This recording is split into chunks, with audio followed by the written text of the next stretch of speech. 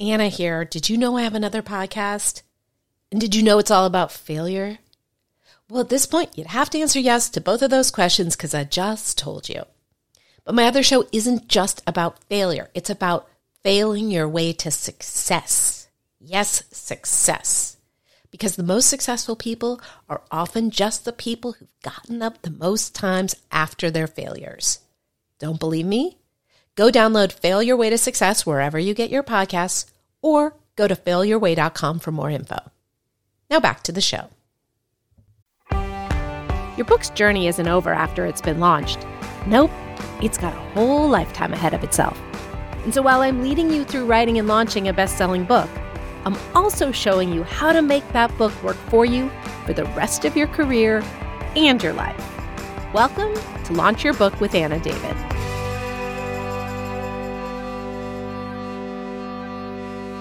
Hi there, you're listening to Launch Your Book with Anna David. I am your host, Anna David.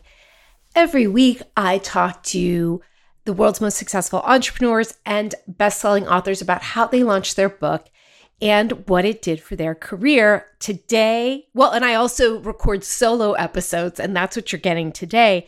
And you're getting a very unusual solo episode because it is not about how an expert launched a book. It is about this story that the literary and publishing community cannot stop talking about. It was released, as of this recording, I read it 5 days ago. It came out in the New York Times, and it's called Bad Art Friend.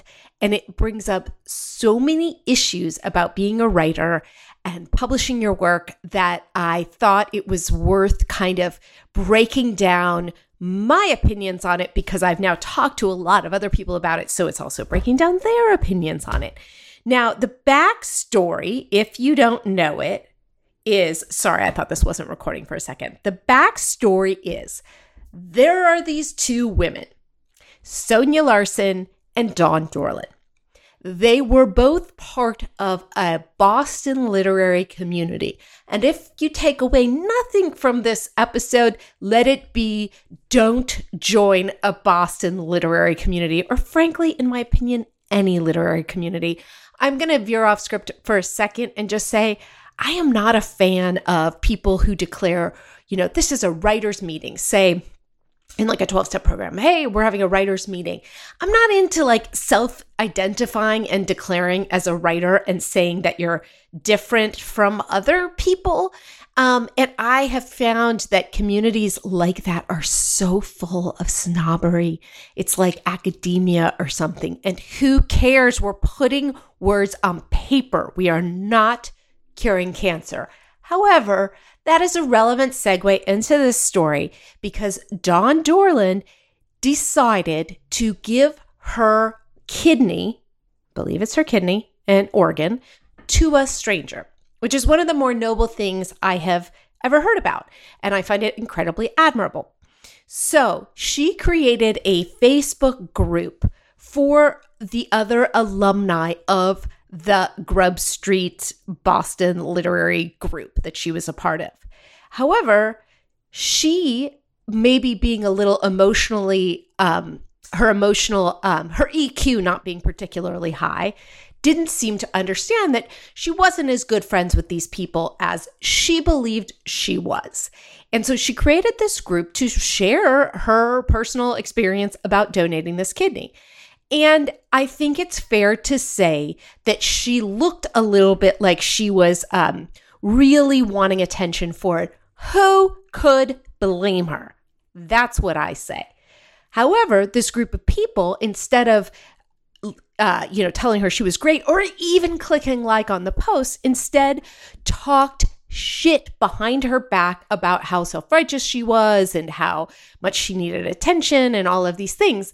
And so she, like most of us in that situation wondered why they were not responding when she considered them good friends. Now, here's where her behavior differs from most of us. She confronted, in particular, Sonya Larson and said, hey, I noticed you haven't liked any of my Facebook posts, or Do you not think it's impressive that I donated a kidney? That is not her exact words. And reading a story like that can make you very obsessed with making sure you get your words right. This, I think, is relevant, as somebody who recently released a book, Party Girl, did you get it? And had a lot of people who said they would buy it and review it who did not. I certainly want to go to them. I don't. I'm frustrated that good friends did not do that. And part of me wants to sort of confront and go, hey, didn't you see that I asked you to, didn't you see that email where I asked you to do that? I'm not going to, because I just sort of figure, whatever, lots of wonderful people did review it, and let me just appreciate those who do and stop trying to control those who don't. But anyway, I really understand the impulse. Sonia Larson, when confronted, played totally dumb and said, oh no, I'm totally supporting, I think it's amazing, while continuing to mock Dawn Dorland behind her back. Then Sonia Larson wrote a story where one of the central parts of this story is about a self-righteous kidney donator. And she, in fact, lifts an exact post from the Facebook group that Dawn Dorland wrote. So while completely playing dumb and pretending she's barely registering what Dawn's doing, she's actually lifting her words, and she writes this story, and this story gets attention. And Dawn confronts her and says, I think, I heard you wrote this story and it's about this thing that I experienced, and can I read it? And Sonia lied and said, no. And it was completely dishonest. It had already been recorded as an audible. Anyway, you can go read the story, by the way. So I'm sorry to just go too deep into the summary if you already know it. But the point is, they have been wrapped up in lawsuits for the last few years. Sonia Larson is suing Dawn for trying to destroy her literary career. And Dawn is suing Sonia for plagiarism. So it brings up all these interesting ideas, because if we are going to start calling lifting someone's Facebook posts plagiarism, are we getting into seriously dangerous territory?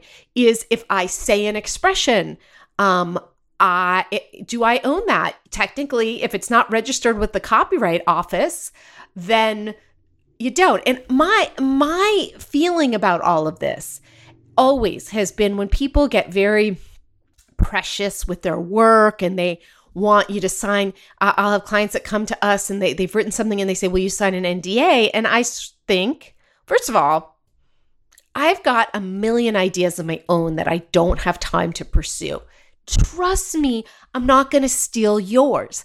And I think ideas are sort of a dime a dozen, that people will tell me they're amazing book ideas, and I always react in a way I think they find annoying, which is I say, oh, well, let's see the execution. Ideas are everywhere. They don't matter. That being said, when it's something as major as donating a kidney to a stranger, that is a much more significant life experience than most of the ones I write about. And I do think that's wrong. But what people are saying is it really comes down less to the law and more to morality. What is right? What do we, as writers, what do we owe our fellow humans in terms of their privacy, in terms of their experiences? Do they own them? I will say my first two books are novels that are Party Girl's very much based on my life. And the second book, Bought, is very much based on research that I did for a Details magazine story. My experience, there is a character in Party Girl that is very much based on someone I was friends with.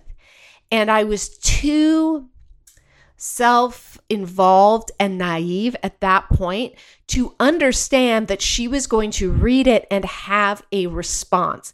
Now, to me, and what I'm realizing in discussing this story with other people, other writers, is that I think I play very fast and loose with this stuff. I don't care. I've seen people lift my stuff. I don't really care.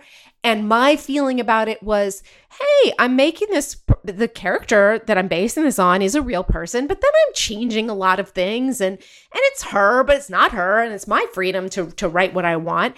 And she emailed me. I did not show it to her ahead of time.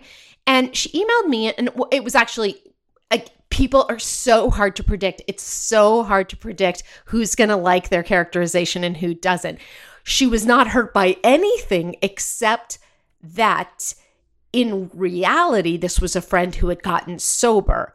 And there was a line in the book that I wrote, the character, the protagonist, didn't think she needed to be sober in talking about this person that was a character based on my friend. And I had no idea that would bother her because at that point, I was thinking of this as a character. I wasn't thinking of it as her. And it really taught me that it's very, very complicated. Obviously, there was this other story, this cat person story that was a huge deal in the New Yorker. And somebody came forward and said, hey, this was actually based on me. And, if these pieces didn't become a big deal, nobody would care. And I also think that's an interesting side note, as people always say to me, oh my God, I'm going to get sued if I write this. And nobody really cares unless it becomes such a big deal. And if it becomes such a big deal, this is going to sound bad. You've already won. The person who wrote Cat Person her career was made for the rest of her life as a result of this. Sonya Larson's success is not really worldwide success, but in the literary community, which it sounds like they were very impressed by, these were huge successes. She was, winning awards and in festivals and all of these things. But my reaction, and people are saying about this piece, that your sympathy switches as you read the piece. You may be on Dawn's side in the beginning, and then you're on Sonya's side later. I kind of stayed on Dawn's side, even though she doesn't sound like someone I would want to be friends with. There's something very earnest about her. And earnestness is not a quality I enjoy in writing, but my heart really went out to her. And Sonya is, and I heard somebody say this on another podcast, I'm so paranoid right now about taking anything I heard anyone else say and not crediting them. It was a podcast called Sexy Unique Podcast. Lars Marie, I think is her name. And she said, basically, Sonya was trolling her, gaslighting, by claiming, no, this isn't about you, and actively writing about her.